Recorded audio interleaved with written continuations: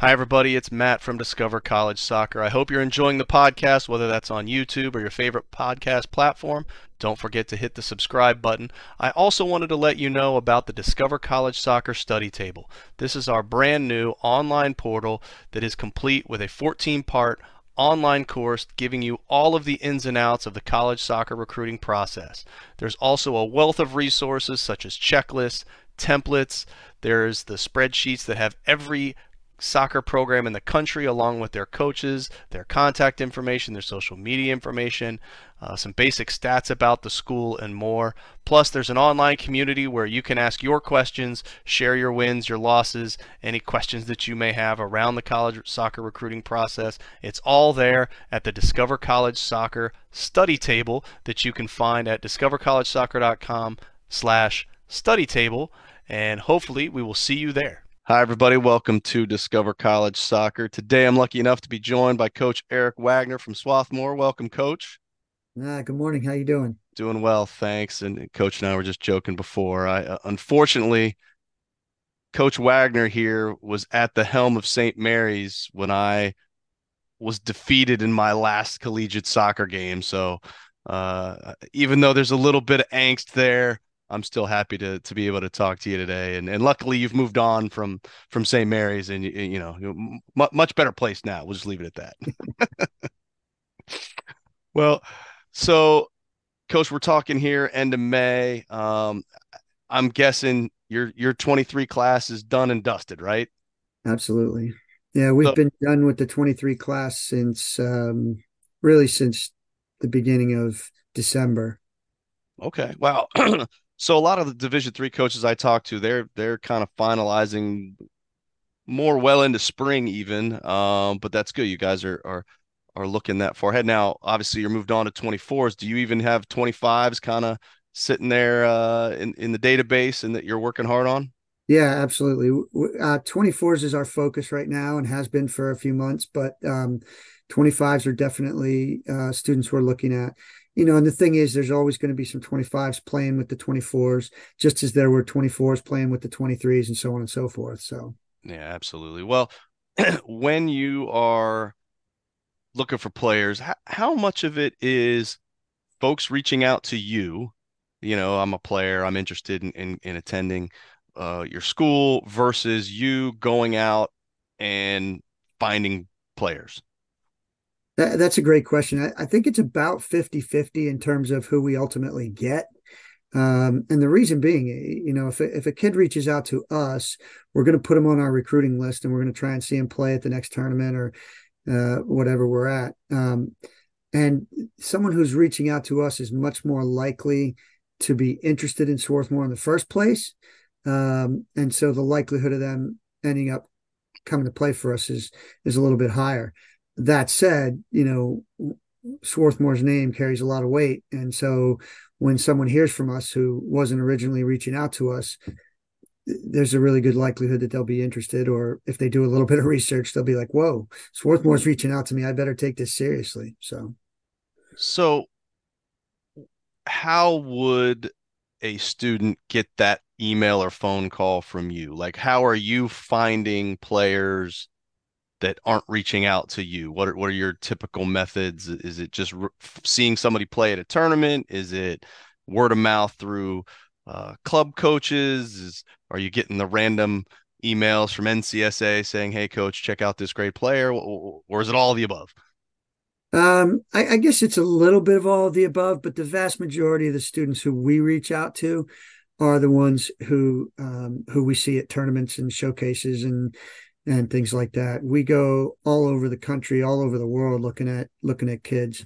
We'll be in California and Florida and Virginia and Texas and all over the place, looking at kids at big tournaments, Dallas Cup, Surf Cup. You know, we're going to the ECNL showcase in a week. We've been to the MLS Next Flex tournaments, just all the big tournaments that we can go to, plus a lot of more regional tournaments as well.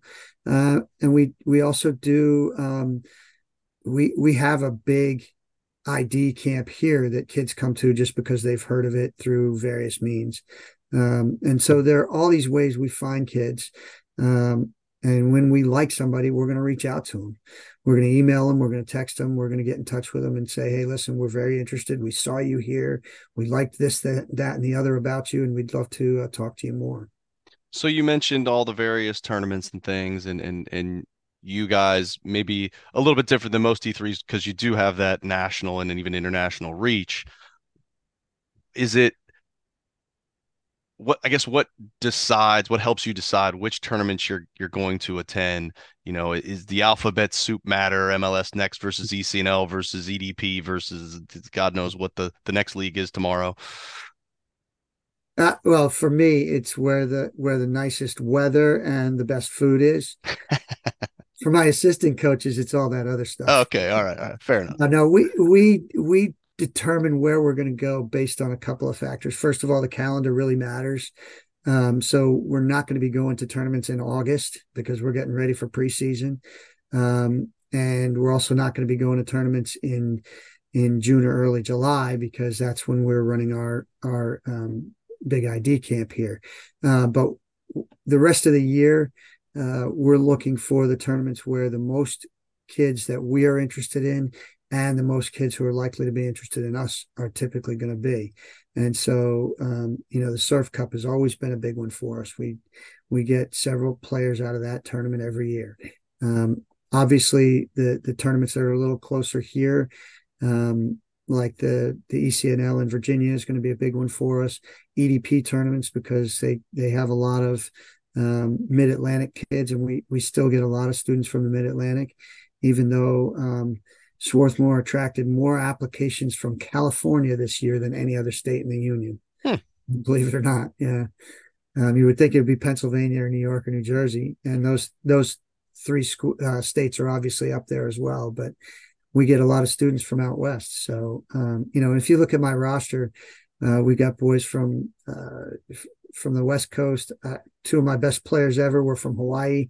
I've got a boy on the team from Seattle right now. But again, we attract students from all over the country. So wherever they're going to be, we're going to try and find them. Yeah, I was looking at your roster. I saw three kids from Columbus, Ohio, my old hometown where I was this past weekend. Was like, oh, how about that? Yeah. But well, one of the things that's maybe slightly surprising even about your roster is the handful of international players. Usually that tends to be more the D1s, twos, and NAIAs. You don't see a ton of international folks at the D3 level. But how does international recruiting fit in? And also, do you guys look at the transfer portal at all? Are you getting anybody coming from a D1, D2 program or other schools at all? So we do have a couple of D1 students in the team, and that's really more unusual than normal for us. We've had, over the course of my 20 plus years here, we've had three or four Division I transfers. We've had very few, if any, Division II or Division III transfers.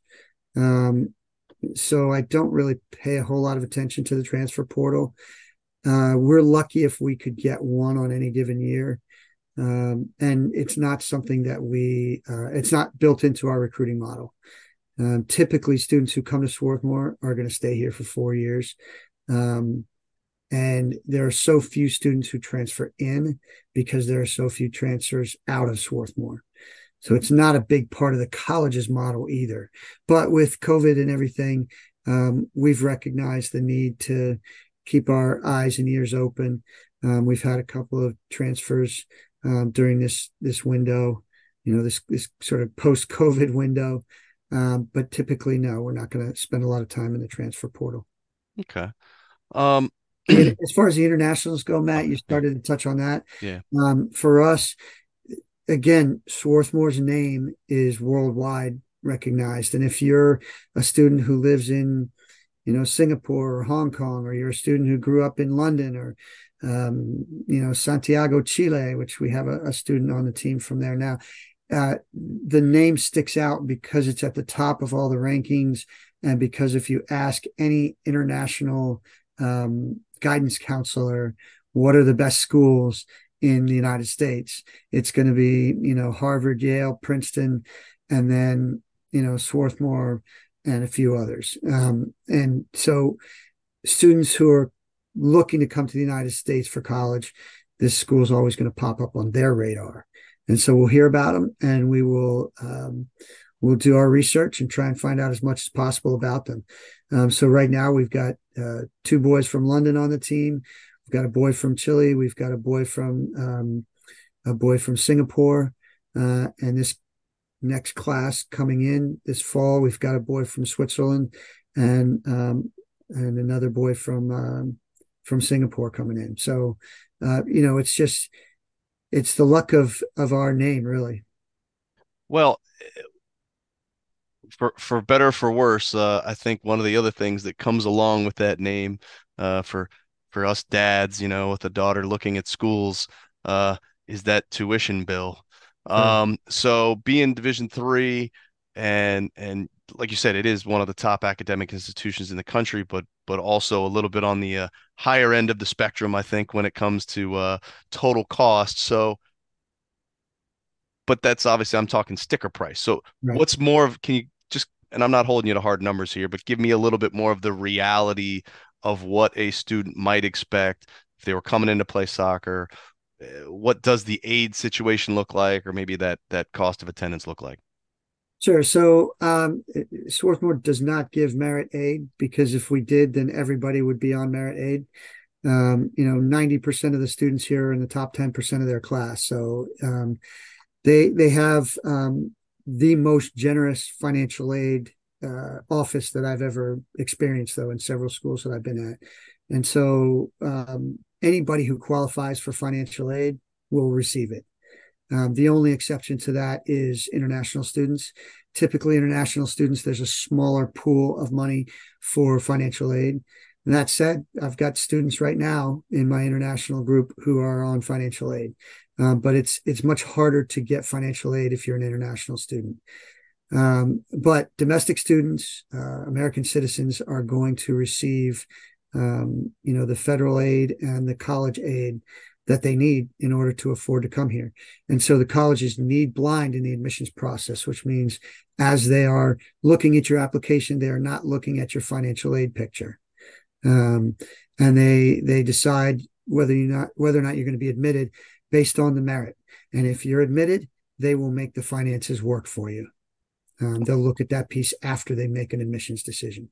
Now, when it comes to international students, they're need aware, which means they'll take it into account.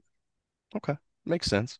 Well, let's talk a little bit more about the school. I know, like I said, we both talked about the phenomenal academic reputation of the school, but as Yeah. someone who's been there a while, kind of give me some of the ins and outs, the great things about the school besides just the academic reputation that folks maybe wouldn't be aware about or wouldn't learn about on the website. Sure. I mean, unless you visit campus, you're not going to realize that Swarthmore is situated on a working arboretum. So the place is absolutely beautiful, 365 days a year. They've got roses blooming 10 months out of the year, various species of roses. They've got flowers all over campus. Every tree is tagged, so you know what genus and species it is.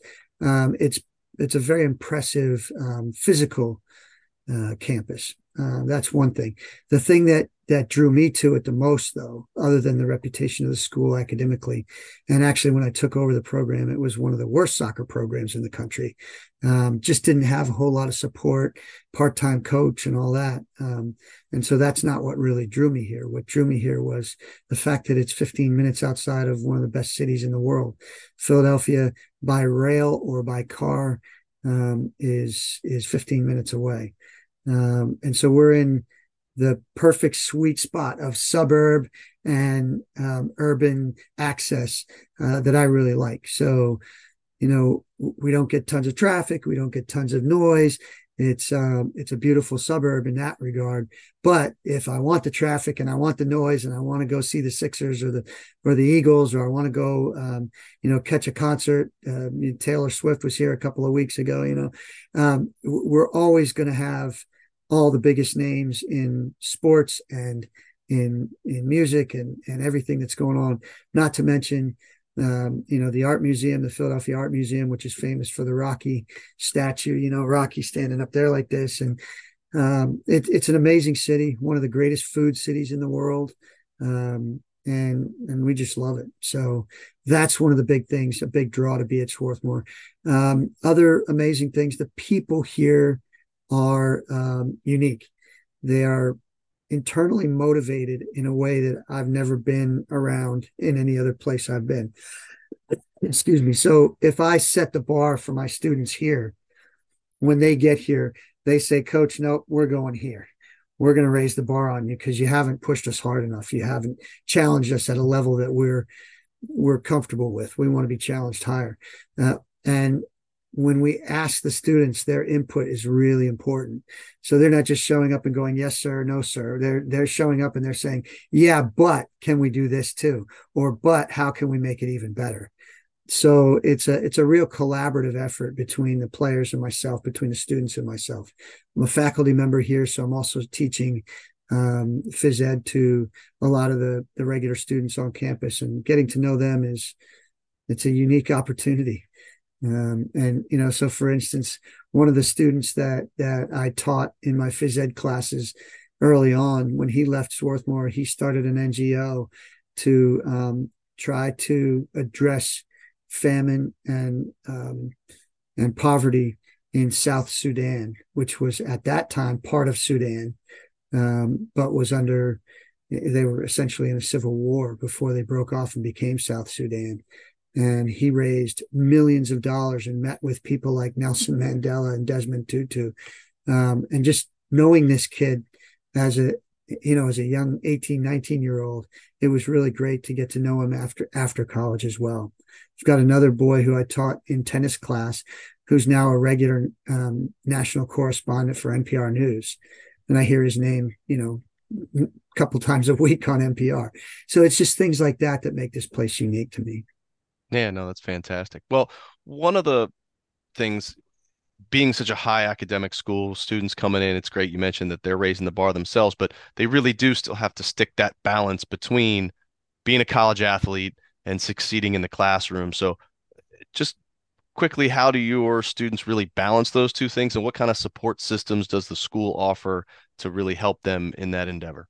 That's a great question, and it's one that most students who come to visit ask me right away. And the first answer is my students actually do better when they're in season, when they're balancing the academics and the athletics, than they do out of season, because they're much more organized. They're much more disciplined. They have to be on task every day, because otherwise things will just spiral away from them.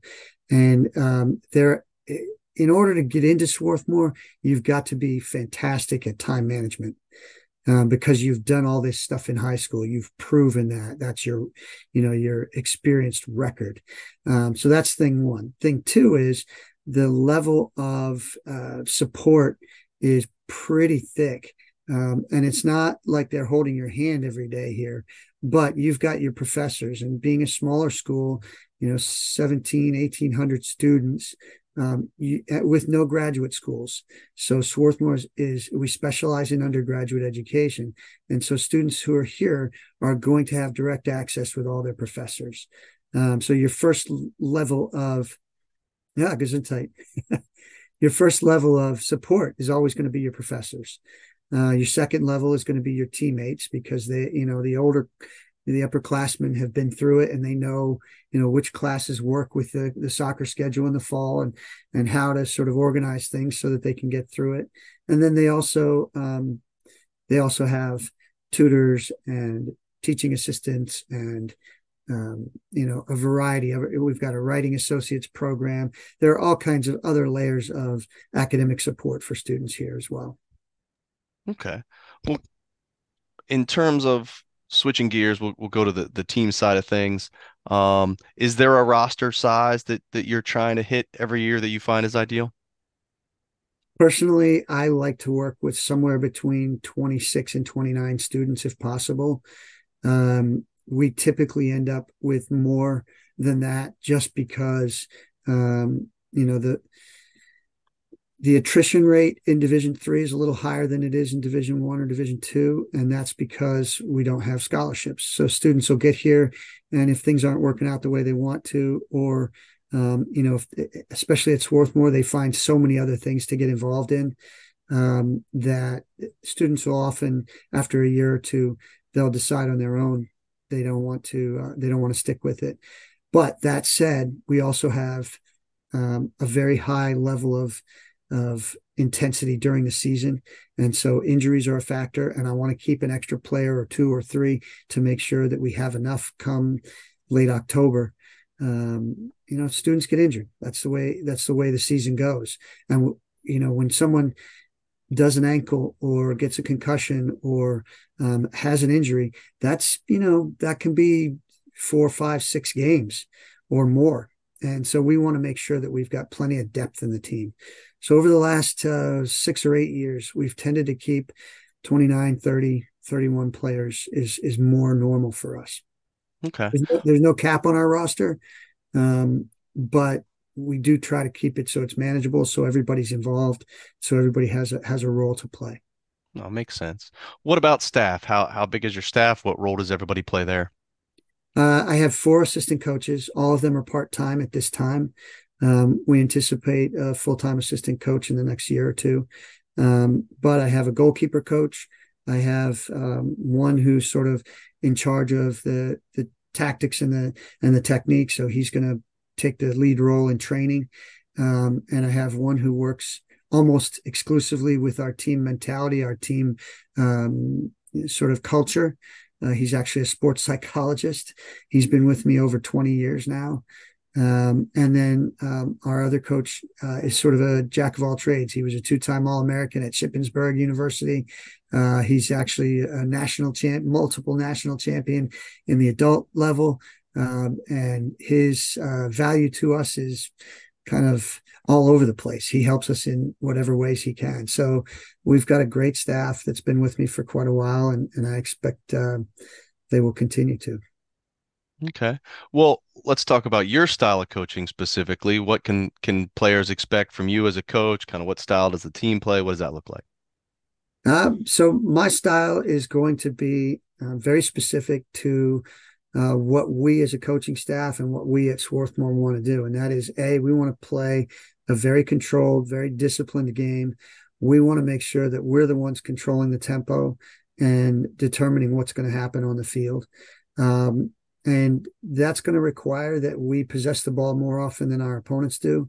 It's also going to require that we're incredibly disciplined and organized defensively, so that other teams aren't finding ways to exploit us, whether that's by playing more direct or by playing, for set pieces and corner kicks and things like that. We want to make sure that we're determining the tempo of the game. So we control things. We impose our style on our opponents. And it also requires that our guys are extremely well drilled and intelligent about the game. The first thing I look for in a player is their IQ.